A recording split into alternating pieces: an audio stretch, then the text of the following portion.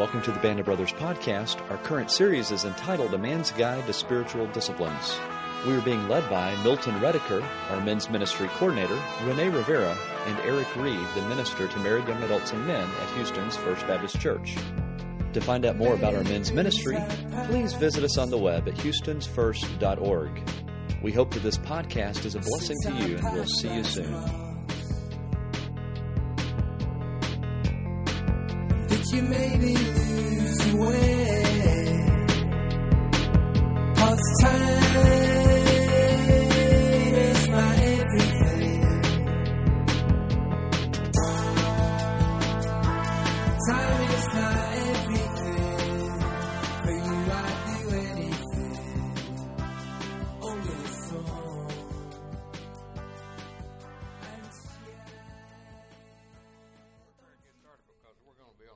Fast track here. Lord, we thank you for this day and thank you for the men that have shown their interest in this class. Thank you for those who come and gone and for whatever reason they're not here tonight, for Eric because he's in teacher's meeting and Renee is being loyal to his business. And Lord, I just pray that tonight's class would fill the need in each of our lives as we talk about service, our service to the unsaved, our service to this church, our service to one another. And Lord, we'll give you the honor and the praise and the glory. In Jesus' name we pray. Amen. All right. Look, Brad showed up too. Brad, this is Mike York in front of you. Yeah. We're talking about service tonight, and you've already got a link up here. But if you were defining service, what would you say service is beyond what's up here on the board? We're talking about Christian service. Or it could be military service. What is service? Help. What? Help? Okay. Meeting others' needs. What Pat Morley said about service. He highlights Solomon's life. We all know who Solomon was, what he became. Solomon was the chief executive officer of the world's largest conglomerate, the president of his country, the commander-in-chief, number one on the Forbes list of billionaires, the greatest patron of the arts, the poet laureate of his nation, a Nobel Prize winning scientist, a developer whose buildings would have trumped Trump, and the owner of a fleet of merchant ships. He was Teacher of the Year and more famous than Lance Armstrong and the Miracle Idol combined. Here's how he summarized his life. I denied myself nothing my eyes desired. I refused my heart no pleasure. My heart took delight in all my work, and this was the reward for all my labor. Yet when I surveyed all that my hands had done and what I had toiled to achieve, everything was meaningless, a chasing after the wind. Nothing was gained under the sun. That's found in Ecclesiastes 2:10 and 11. And then Solomon added, so I hated my life. You think he was a servant? Very selfish man. Very selfish man. So service is being selfless. Service, as we've put up here, is almost always sacrificial, although we often feel that we gain more than we give. Somebody mentioned meeting needs. If you don't know there is a need, you can't meet that need, so there's no service involved there. But when we know there is a need, we can be of service. And so we've also said it involves submission to God's agenda. Well, what's God's agenda? Meeting the needs of others. We find wherever Jesus would go, whatever he would do, and that's what a servant is. We also mentioned it means focusing on someone other than myself. Solomon certainly focused on himself, didn't he? And we have more than 50 mission trips by thousands of members that go all over the world, serving Jesus and doing all of these things. Let's go to the next slide, John.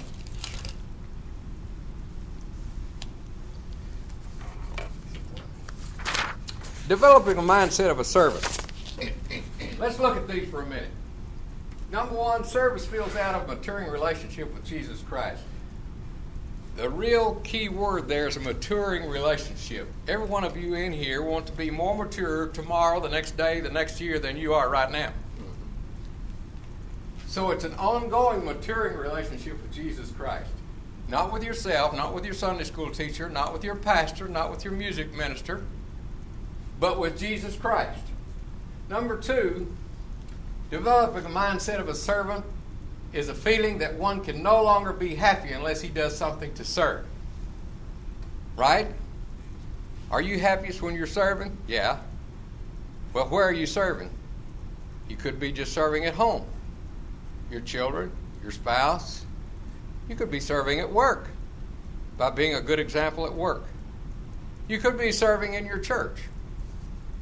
Number 3, if you cannot serve out of overflowing gratitude, don't.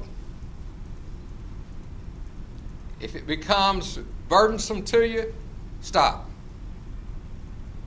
And I like the word overflowing.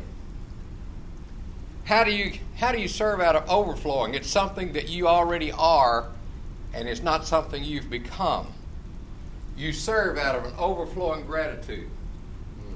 Number 4, when the time is right, Christ will sort you, fill you, make you, shape you, and you will know what to do. That's sort of like that little old chorus. Use me, fill me, make me, mold me.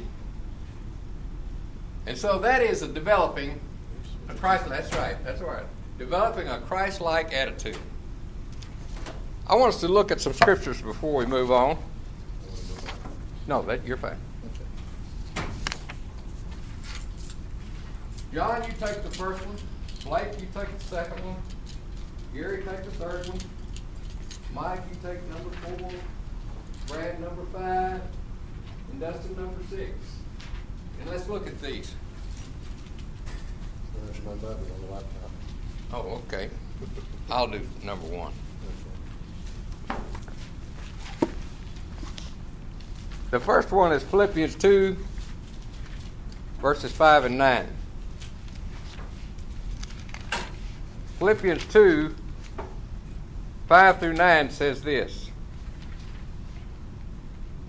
Your attitude should be the same as that of Christ Jesus, who being in very nature God did not consider equality with God something to be grasped, but made himself nothing, taking the very nature of a servant, being made in human likeness, and being found in appearance as a man, he humbled himself and became obedient to death, even death on a cross.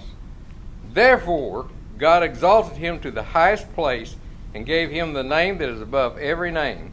That is the name of Jesus, every knee should bow. He humbled himself. To be a servant, we need to humble ourselves. Even we've seen the picture of Jesus washing the feet of the disciples. He humbled himself. Have you ever had your feet washed by somebody else? You ever had that? Never done that? Not since I was a kid. Oh, we ought to do that. No, I'm just kidding. But it is a humbling experience. Okay, number 2, Blake. Then the mother of the sons of Zebedee came to Jesus with her sons, bowing down and making a request of him. And he said to her, "What do you wish?" She said to him, Command that in your kingdom these 2 sons of mine may sit, one on your right and one on your left. But Jesus answered, You do not know what you are asking. Are you able to drink the cup that I am about to drink? They said to him, We are able. He said to them, My cup you shall drink, but to sit on my right and on my left, this is not mine to give, but it is for those whom it has been prepared by my Father. After hearing this, the 10 became indignant with the 2 brothers. But Jesus called them to himself and said, You know that the rulers of the Gentiles lord it over them, and their great men exercise authority over them. It is not this way among you, but whoever wishes to become great among you shall be your servant, and whoever wishes to be first among you shall be your slave, just as the Son of Man did not come to be served, but to serve, and to give his life a ransom for many. Isn't that neat? That's found in Matthew 20, verses 20 through 28. Now, John 13, 1 through 17. Mike, you have that? Gary? Okay. Jesus washes his followers' feet. It's almost time for the Jewish Passover feast. Jesus knew that it was time for him to leave this world and go back to the Father. He'd always loved those who were his own, who were his own in the world, and he loved them all the way to the end. Jesus and his followers were at the evening meal. The devil had already persuaded Judas Iscariot to turn against Jesus. Judas was the son of Simon. Jesus knew that the Father had given him power over everything. He also knew that he had come from God and was going back to God. So during the meal, Jesus stood up and took off his outer clothing. Taking a towel, he wrapped it around his waist. Then he poured water into a bowl and began to wash his followers' feet. He dried them with the towel that was wrapped around him. Jesus came to Simon Peter, but Peter said to Jesus, Lord, are you going to wash my feet? Jesus answered, you don't understand what I'm doing now, but you will understand later. Peter said, no, you will never wash my feet. Jesus answered, if I don't wash your feet, then you are not one of my people. Simon Peter answered, Lord, after you wash my feet, wash my hands and my head too. Jesus said, after a person has had a bath, his whole body is clean. He needs only to wash his feet. And you men are clean, but not all of you. Jesus knew who would turn against him. That is why Jesus said, not all of you are clean. When he had finished washing their feet, he put on his clothes and sat down. Jesus asked, do you understand what I have just done for you? You call me teacher and Lord, and this is right, because that is what I am. I am your Lord and teacher, have washed your feet. I, your Lord and teacher, have washed your feet. So you should also wash each other's feet. I did this as an example for you, so you should do as I have done for you. I tell you the truth, the servant is not greater than his master. A messenger is not greater than the one who sent him. Servant's not greater than his master? He did it. He demonstrated it for him, didn't he? He humbled himself. Yeah. All right, Brad. Tell us what you got and read it. 1 Corinthians 12:4-11. There are different kinds of gifts, but the same Spirit. There are different kinds of service, but the same Lord. There are different kinds of working, but the same God works all of them in all men. Now to each one, the manifestation of the Spirit is given for the common good. To one there is given through the Spirit the message of wisdom, to another the message of knowledge by means of the same Spirit, to another faith by the same Spirit, to another gifts of healing by that one Spirit, to another miraculous powers, to another prophecy, to another distinguishing between spirits, to another speaking in different kinds of tongues, to still another the interpretation of tongues. All these are the work of one and the same Spirit, and he gives them each one just as he determines. Every one of us has different gifts, don't we? But it takes all of that to form the body of Christ. Some of you in here have a gift of teaching. Some of you have a gift of being a humble servant and just being faithful. I like to use the word FAT. You know what that stands for? I always like to ask people, are you a fat person? But you know what that really stands for? Anybody want to guess what FAT stands for? Well, I know one, factory acceptance test. Oh, factory acceptance. That's a good one, Gary. Does the S stand for faith? Faith now. Yeah, I was guessing faithful. How about this? See if you can guess the rest of it. Faithful at.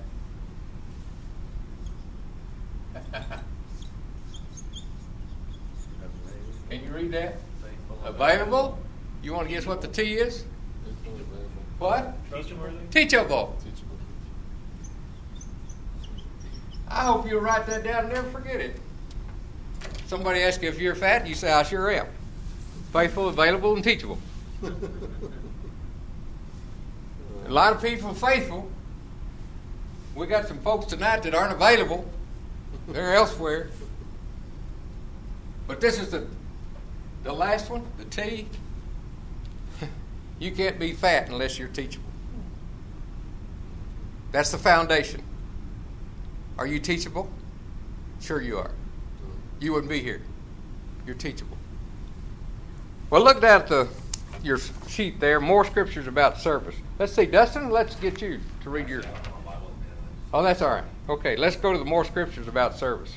Number 1, Joshua 24:15 says, choose you this day whom you will serve. That's not talking about any day. That's talking about today. Choose you this day whom you will serve. Then Matthew 25, 35, 45 talks about, inasmuch as you've done it unto the least of these, you've done it unto me. He's talking about children. He's talking about unsaved people. He's talking about people in need. He's talking about the poor, the lonely, the down and out.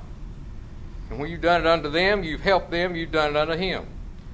Number 3, present your bodies a living sacrifice, which is your what? Reasonable service. Okay. I don't know if any of you have ever presented your body for a living sacrifice. I never have. Literally. But he's talking about in your mind and in your heart. Romans 12:1. Then, by love serve one another, which is found in Galatians 5:13. By love serve one another. Can you serve any other way except by love? No. We only serve when we love. We serve those whom we love. And then finally, those who possess the land of promise must serve God or be swept off, which is mentioned in Esther 2, 8 through 12. Let me give you a website that you're going to want to go to. Copy this down. It's www.your,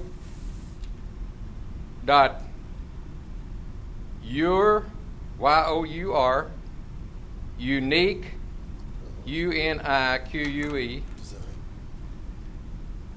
design. All of that's together. Your uniquedesign.com. And some of you are in another class with me and you already know what that is. www.youruniquedesign, and here's what it produces. I've already done this. It's an assessment. And it's the way that they choose astronauts right here in our hometown. I already have one. I really don't. Okay.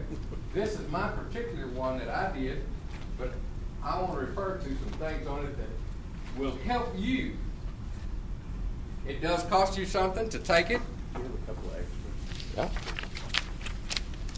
But I want you to turn the page and let's look at something. What it involves. Talking about servanthood. Right in the middle of the page, under introduction, What page number? the first page. Oh, It's really page 2.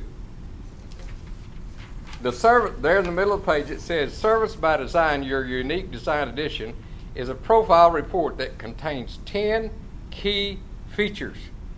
After you take this, you'll know what your personality structure is, your personality strengths, viewpoints on life, what motivates you, how you deal with subject matter, your abilities, the setting of your total personality, relationships and how you deal with relationships, life tips for connecting to others, and potential pitfalls. And all of that will come out when you take this. And if you'll turn to page 5, that is my personality structure. Some of you who know me know that I am very persistent. Apparently so. 100%. Commit myself to, if I tell you I'm going to do something, I'll be there, I'll do it. Persistent. I'm a harmonizer, achiever, energizer, catalyzer, but very little dreamer. And it tells you in this situation how those are played out in your life. Turn the page. Page 6. It tells you your developing strengths, your viewpoint, your beliefs. The next page over talks about the blind spots in your life, motivators, what motivates you. And then on page 9, it tells you what your design at work is. Do you see what mine is? Anything dealing with people, 70% occupies my time and my mind through the day. 70%.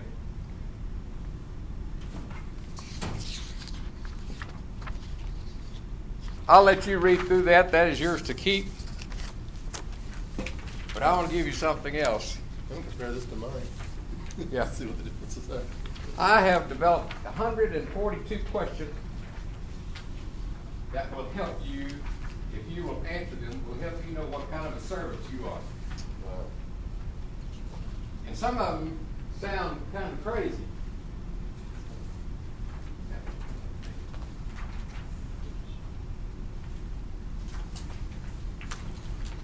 Let's look at some of them.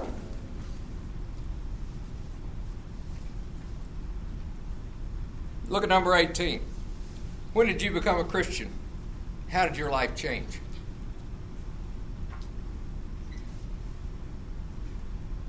Talks about your family life.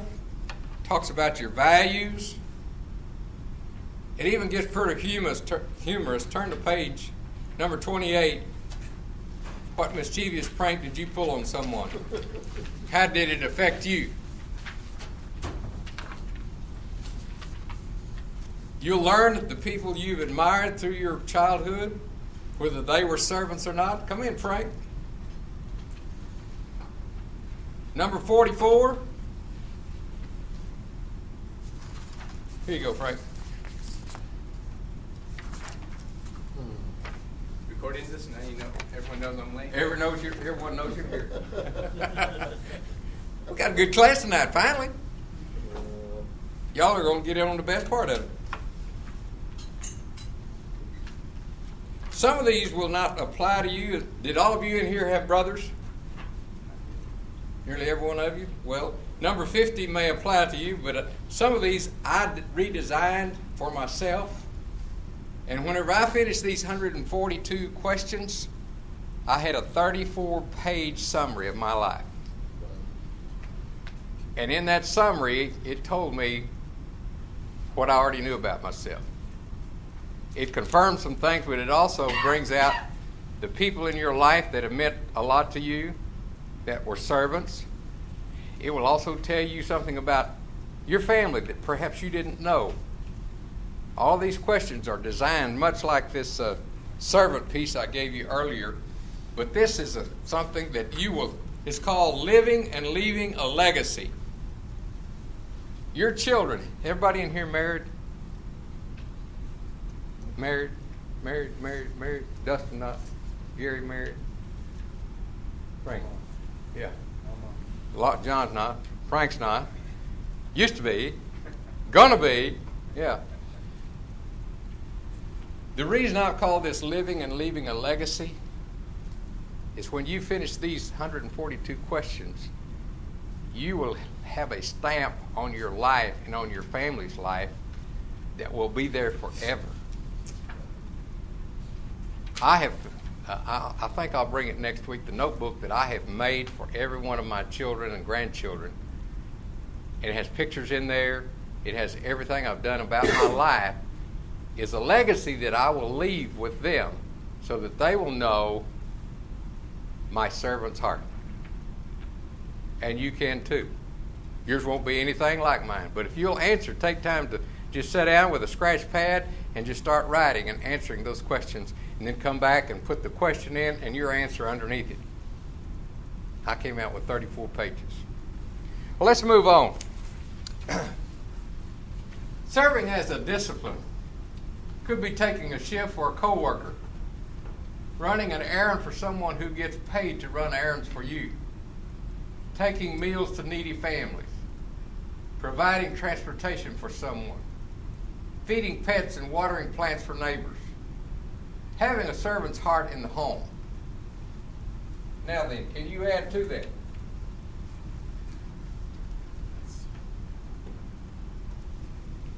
We're talking about serving as a discipline. Can you think of something else other than those answers? Doing PowerPoints for some people. PowerPoints. That's right, John. John does a lot of PowerPoints for us. Thank you, John. You're welcome. I give my daughter a bath when I get home. My wife works at home, and it's a big help for her to come to get aside.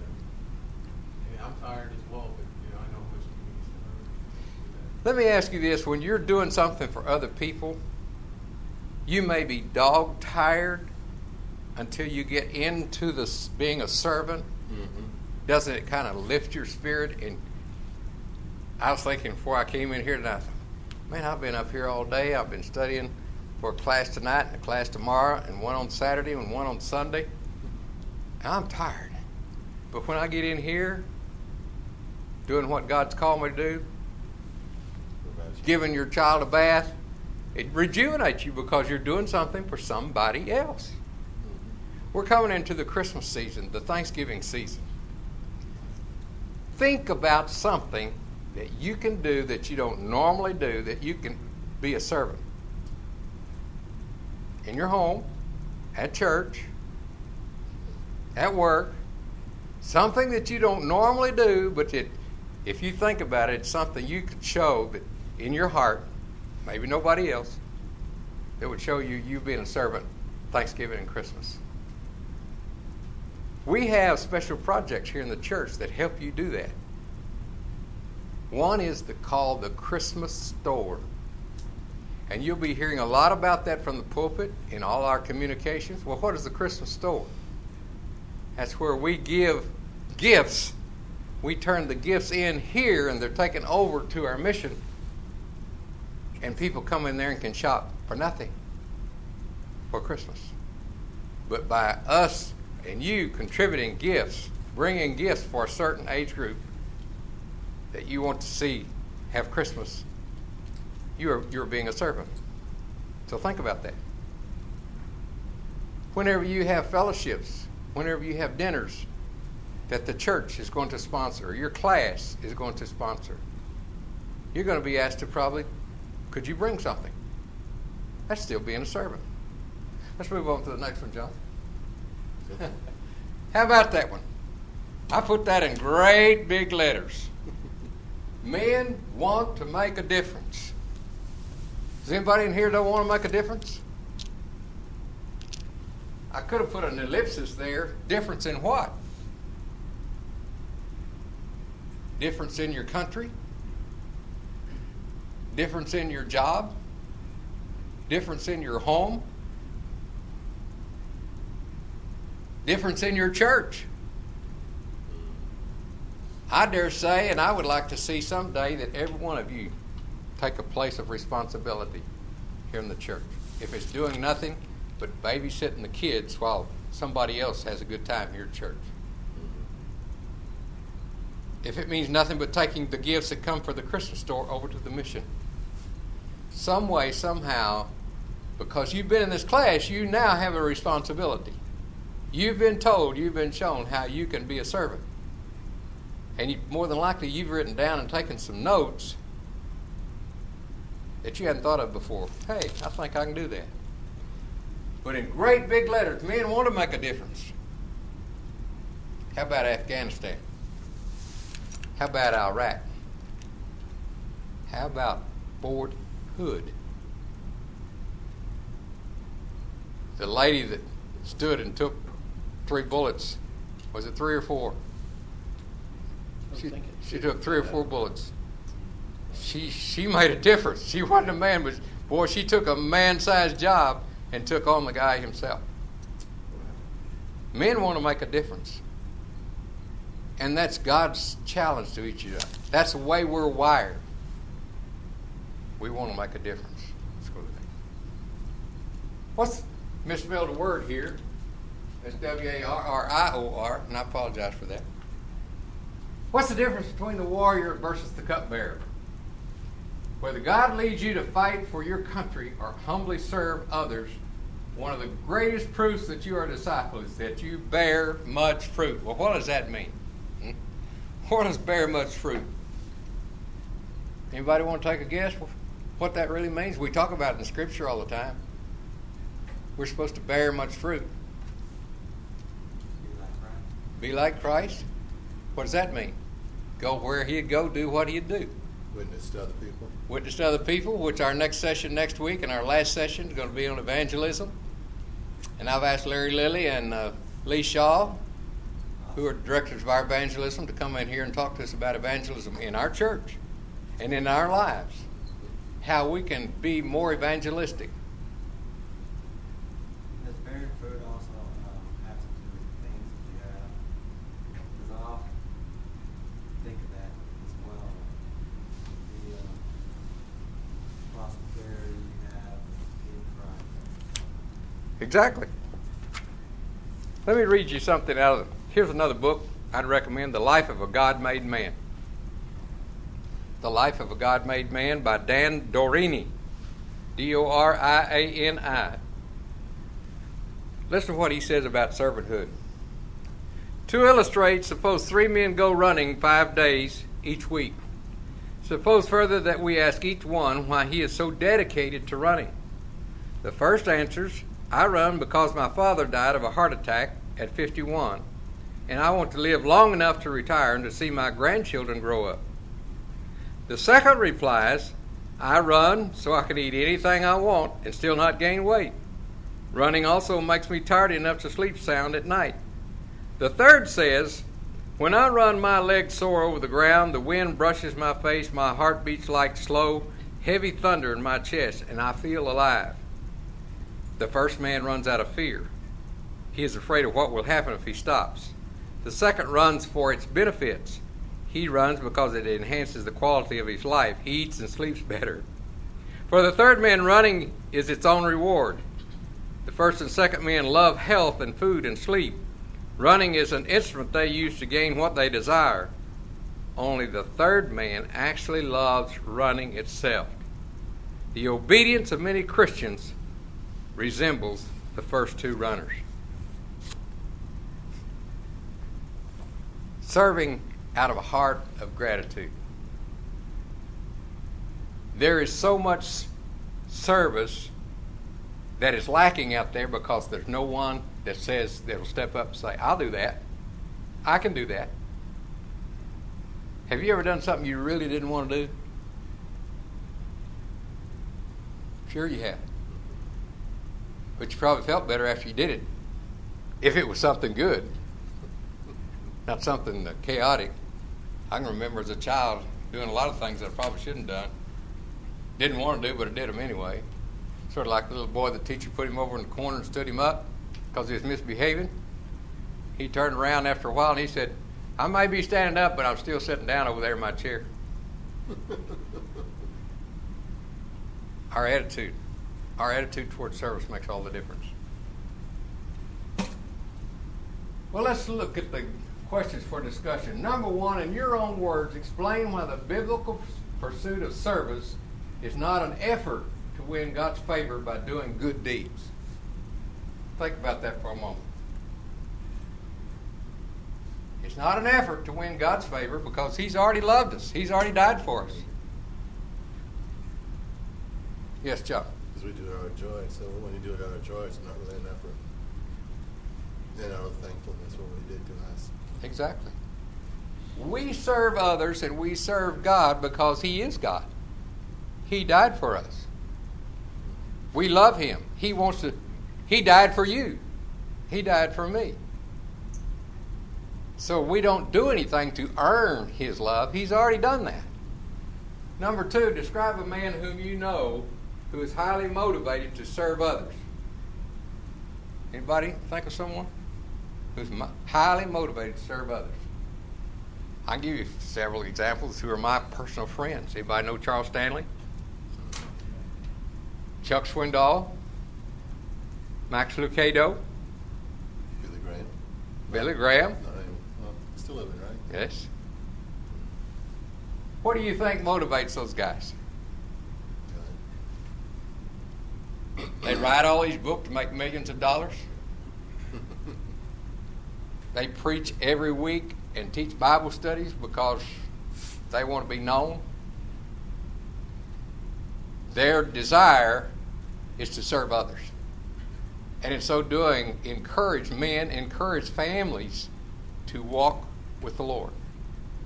And not say, do as I do and do as I say, but do as God says. Serve Him and love others. Let's go to the next one. Number three, in light of what you've learned in this session, look up these verses. So, Blake, look up Ephesians 2:10. Brad, look up John 15:8. Frank, look up Philippians 2:5. Did you bring your Bible? Good. And Gary, look up James 1:27. And Mike, did I already give you one, Mike? Not yet. Okay. You take James 2:14 through 17.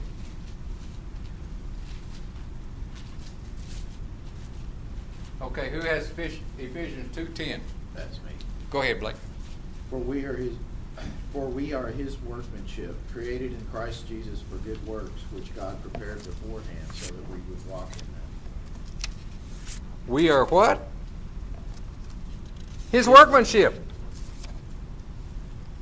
Your mother and daddy may have helped create you, but you're made in the image of God. We're his workmanship.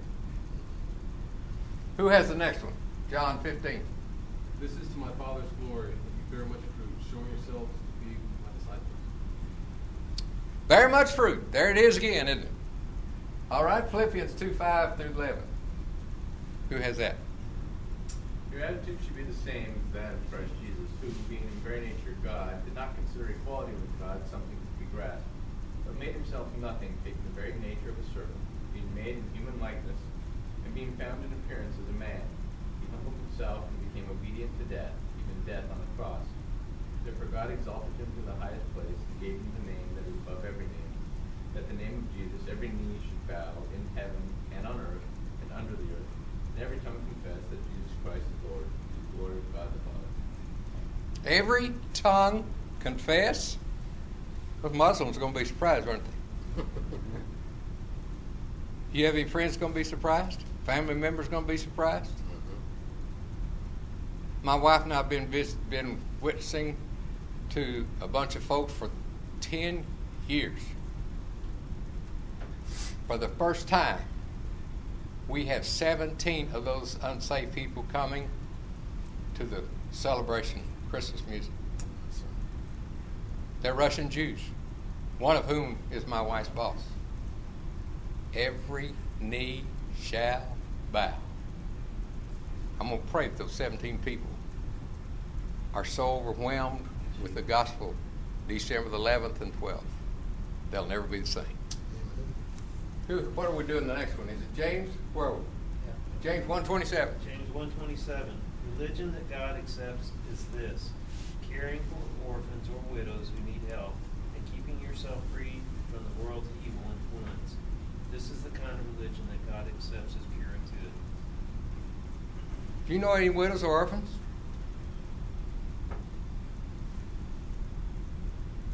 Widows or orphans? Say no. Do you know we have a list that's kept here at the church, and every deacon is assigned at least one widow? But I don't know any of them that are assigned an orphan. We've got a bunch of children that are orphans. They may not be orphaned by the standard that they have no mother and father, that their mother and father are dead, but they're orphans from the fact that they come to church by themselves. They have nobody to guide them spiritually. They're orphans. And that is our job as Christians. We're to find those people. We're to find those instances where we can serve. And the last one? There actually is a literal orphan ministry in the church, too. Yes, exactly. Are we down? All right, are we finished? Okay, Mike? James 2:14-17. Mm-hmm. What good is it, my brother, if a man claims to have faith but has no deeds? Can such faith save him? Suppose a brother or sister is without clothes and daily food. If one of you says to him, "Go, I wish you well, keep warm and well fed," but does nothing about his physical needs, what good is it? In the same way, faith by itself, if it is not accompanied by actions, is dead. That's pretty strong words, isn't it? Can you ever think of a time in your life when you did something for someone and you did it out of a heart of service or being a servant and nobody else ever knew what took place in that situation? Can you ever think of a situation you done that?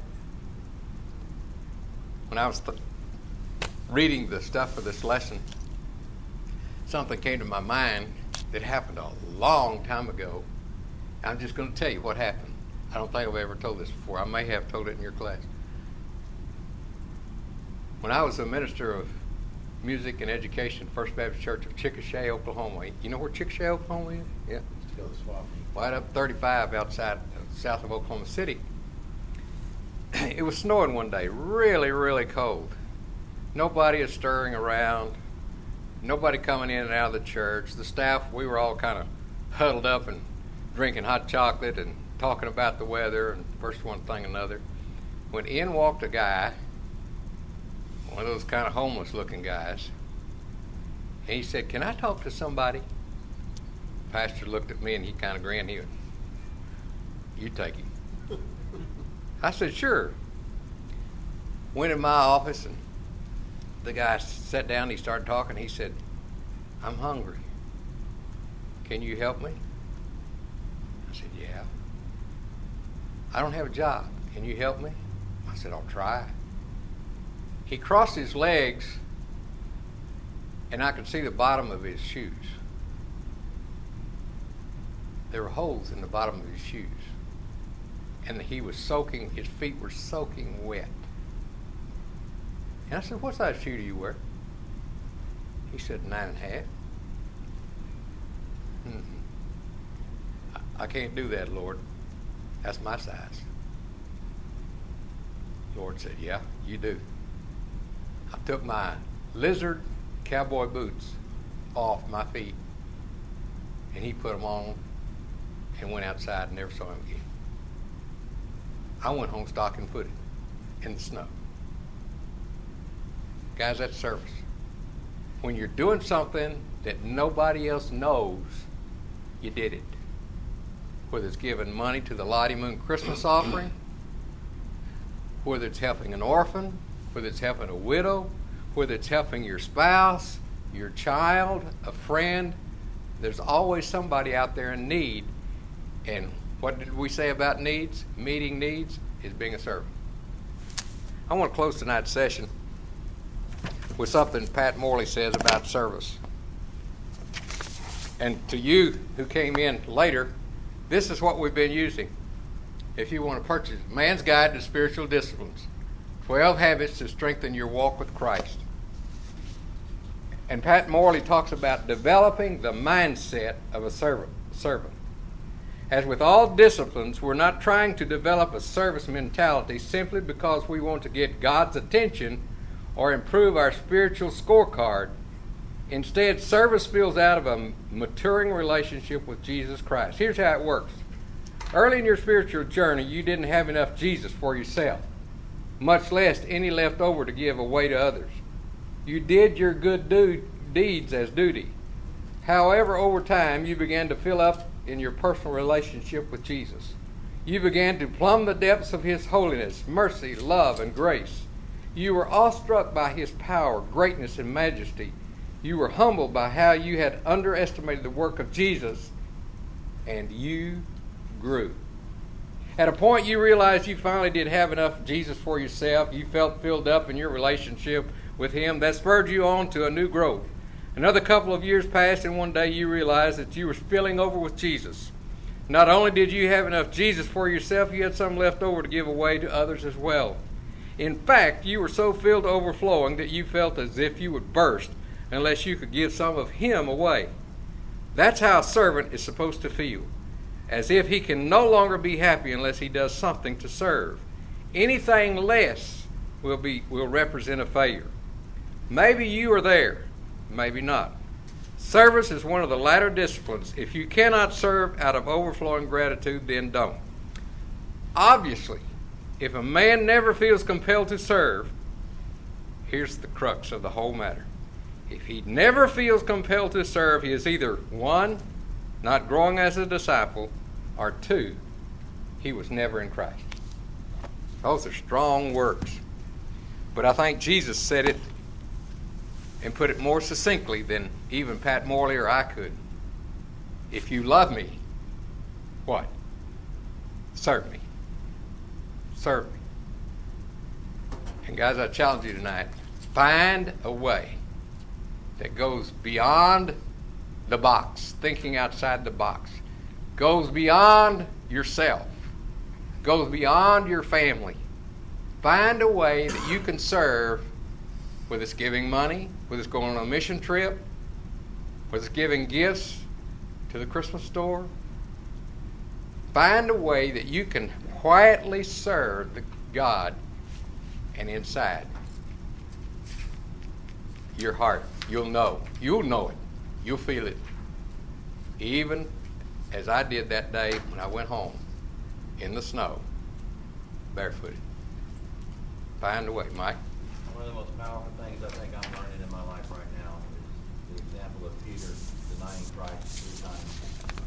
And the last time he denied Christ, and Christ said, basically, that I will meet you where you are. And a lot of us men will look out and say, I can't get there, I can't get there, I can't get there. We can't. But we don't understand Christ comes to where we are and will help us get there. It took me many, many years to figure that out because I looked around and saw all these great men. I can do that. And I lived a defeated life. Because I never understood Christ is going to come to me where I'm at. And I can just understand that and then go there. It's sort of like when Peter got out and was walking on the water when he took his eyes off Jesus. Ah!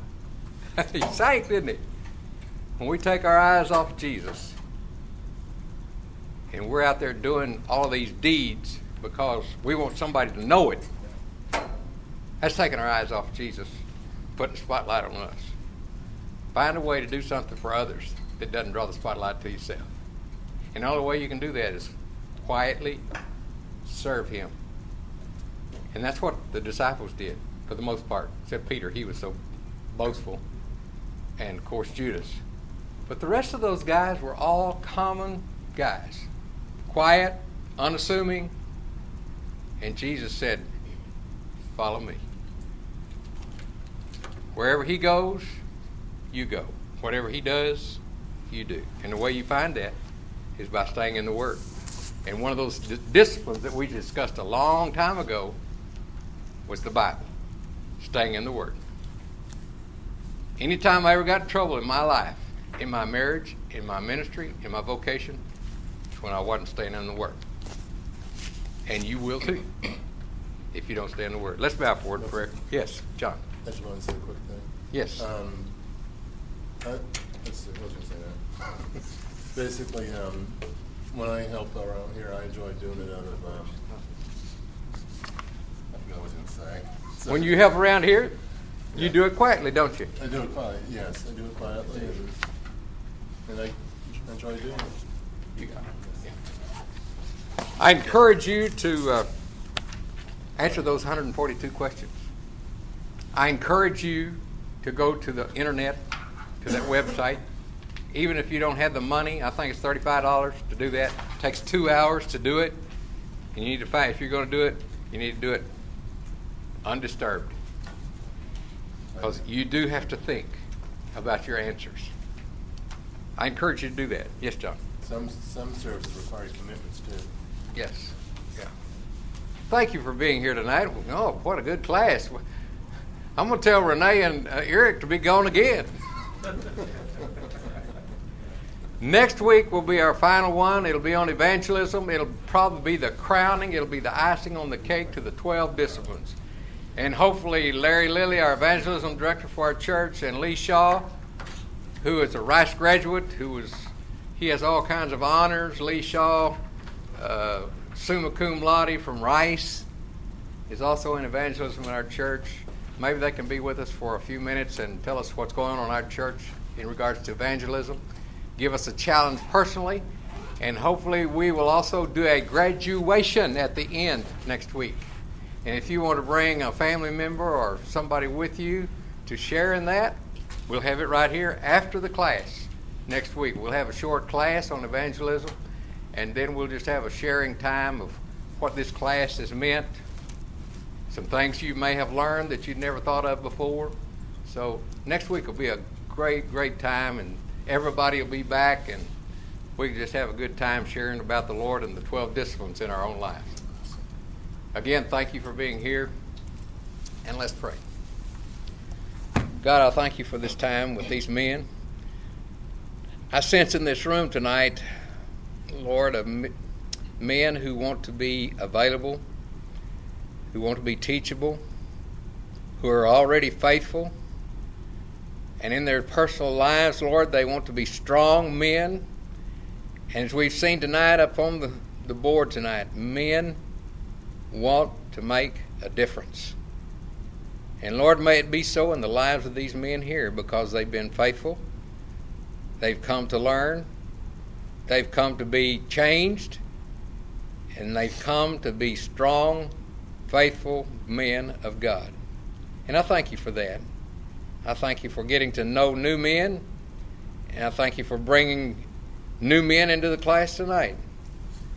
And God, may we all be faithful, available, and teachable as we go about our daily lives, our work, our family, and wherever we go.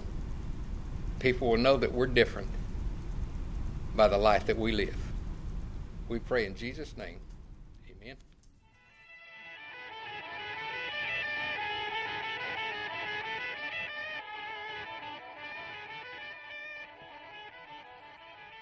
Thank you for joining us on this week's podcast. We would love to have you come in person. We meet Wednesday evenings from 6 to 7:30 at Houston's First Baptist Church. More information is on the web at houstonsfirst.org, houstonsfirst.org. Again, have a blessed day. So many dreams, I think my head it might explode.